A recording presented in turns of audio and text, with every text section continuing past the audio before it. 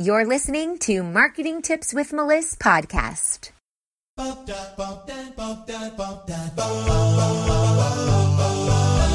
Welcome to Marketing Tips with Melissa podcast. And now your host, Melissa Jakubovic.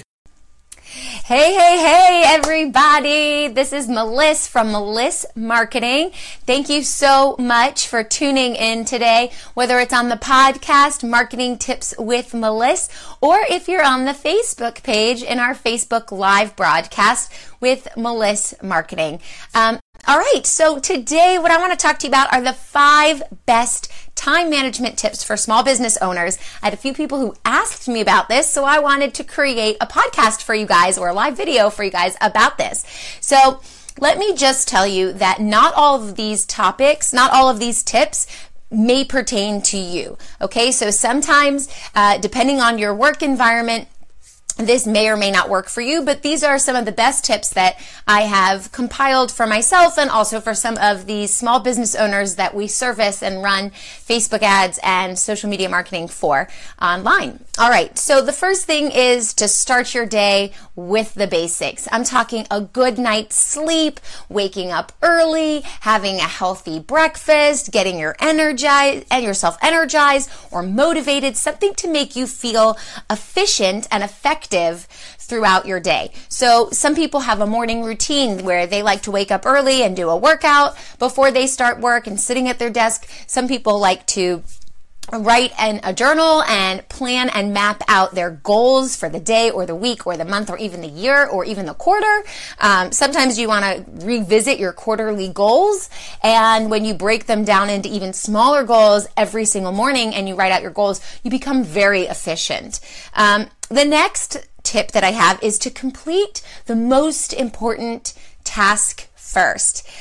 Because when you're completing that most important task first, everything else will fall into place, right? So if you have a big project you need to get to and lots of little things, and you do all those little things first, that big project's going to be holding over your head and you're going to be like stressed out about having that big project. So you want to deal with that big project first, that big item on your to-do list first, and then it'll be a piece of cake to get those easier things out of the way. Also, one thing to note here is that if you set time in your calendar to tackle these projects, they will be more manageable, and you can save time in the calendar to take breaks. I do that in my calendar schedule. When I book calls, for example, I'll book calls in my schedule, my calendar, and then I save a 10-minute window in between calls, kind of like a buffer of 10 minutes where I can go to the bathroom, I can get up and stretch, I could grab a snack if I need to, or return a phone call to a family member that may have called for something quick. So you want to schedule your day, and as soon as you stick to that schedule, your day will run in flow. Another thing is to spend time doing the things that really matter, the things that are income generating, So if you have lots of little things that aren't going to really make you money at that moment, but then you have big things that are going to make you money, you need to work on those first, because to run your business, you need to make money, right? So you want to work on those income generating things first, and then anything else that doesn't fit into line with that. Thanks for the love, guys. Thanks for being here. If you have any questions, pop them below, and I'll come back and respond to them if I don't see them now while I'm live. So you want to be able to do all those income generating tasks first. And if something doesn't fit in line with that, then you want to hand those tasks off. You want to delegate. Any big business owner, a strong, successful business owner, knows the power of delegation. You can't do it all. You really can't put your hands in every single piece of your business, because you'll be spreading yourself too thin. You'll be extremely high stressed. You won't have any time for yourself, and your business isn't going to actually move forward because you're not focusing your time on your zone of genius, the thing that you do in your business. So if you're a photographer, your zone of genius is actually taking the pictures. If you're a painter, your zone of genius is actually painting the pictures. If you're a social media marketer, your job is actually running the ads and building strategizing the sales funnels for your clients. But all the other things around that can be delegated. So that could be returning phone calls can be delegated. Returning emails can be delegated. Creating your social media posts can be delegated. So think about what in your business you really need to have your hands on, and everything else, take that off your list and delegate it out, because you're going to save time, you're going to save money, your business is going to run it in a smooth process, and you're going to be able to scale your business. You're going to be able to grow exponentially when you do that. The next thing is to get organized and streamline that process. I mean, building systems, getting those systems in place, whether it's your onboarding system for new clients, or the way that you return phone calls, or the way that you schedule calls, sales calls with your prospects. That needs a streamlined system. Email marketing, setting up an email automation series to nurture your clients through their journey that they're going on. You know, when you find a prospect, they're just a cold audience member. They don't really know who you are. They don't really know what they need. They may not even know that they have a problem. So you need to first warm them up and nurture them with that email series, so that by the end of the series, they know you, they like you, they trust you, they know what their problems are, and they know that you can solve them, and then you're able to pitch them something, and they're going to want it because you've already proven to them that you're the one to help them solve this problem. Well, you can't do that right out the gate when you're just talking to prospects. So you need to have that system in place, that email automation system, the onboarding of your clients, that type of system, and any other systems that you think you need, like a content calendar strategy, which, by the way, if you need help creating your content strategy, which every online business needs to succeed, let me know in the comments below, because I've created a free guide that I'd be happy to share with you called 30 Days of Content Ideas to Kill It on Social Media. So you definitely want to grab a piece of that. I'll give you the link below if you're interested. Just comment below, yes, send me the guide, and I'll be sure to do that.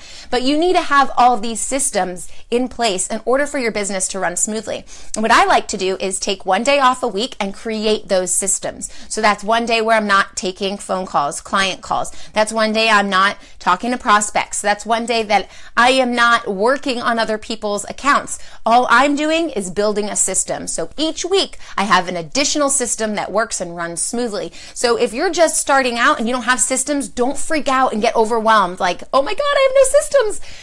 Start with one, finalize that system, really lock it down, make it make sense, and that'll be your system for the week that you've created. And the next week, come up with another system. 2 months later, you'll have 8 systems in your business. And if you do this every week, then by 6 months from now, your business is running on autopilot. So think about that.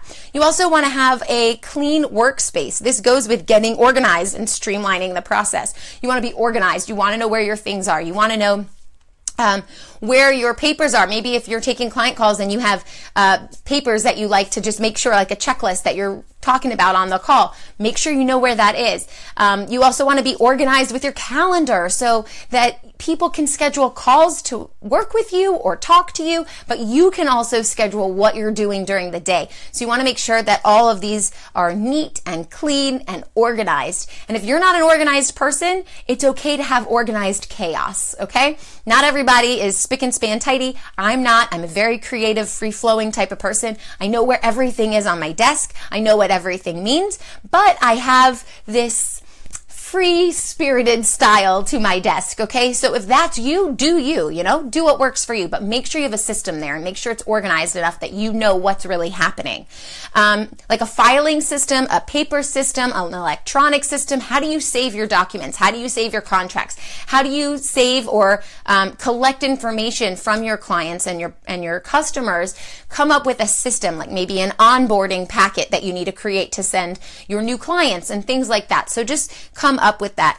And you also want to schedule in around your work some happy play time. That's me time that you're going to take for yourself, to breathe, to get fresh air, to go on a walk. That's time with your family, with your kids or your spouse or your partner or maybe your parents. You want to schedule that time in. The more scheduled and structured you are, the easier things run, the smoother they run. Now, before I started all my online businesses, before I was successful, I was not this scheduled. I am scheduled. I'm a single mom and I've got kids doing this and kids doing that, and I own 5 companies. So yes, there is some underlying scheduling there, but I was never this scheduled as I am now. And being as scheduled as I am now has totally changed my business. I've grown much more quickly and everything runs efficiently, and everyone who speaks to me knows the system. I tell them to book a call with me.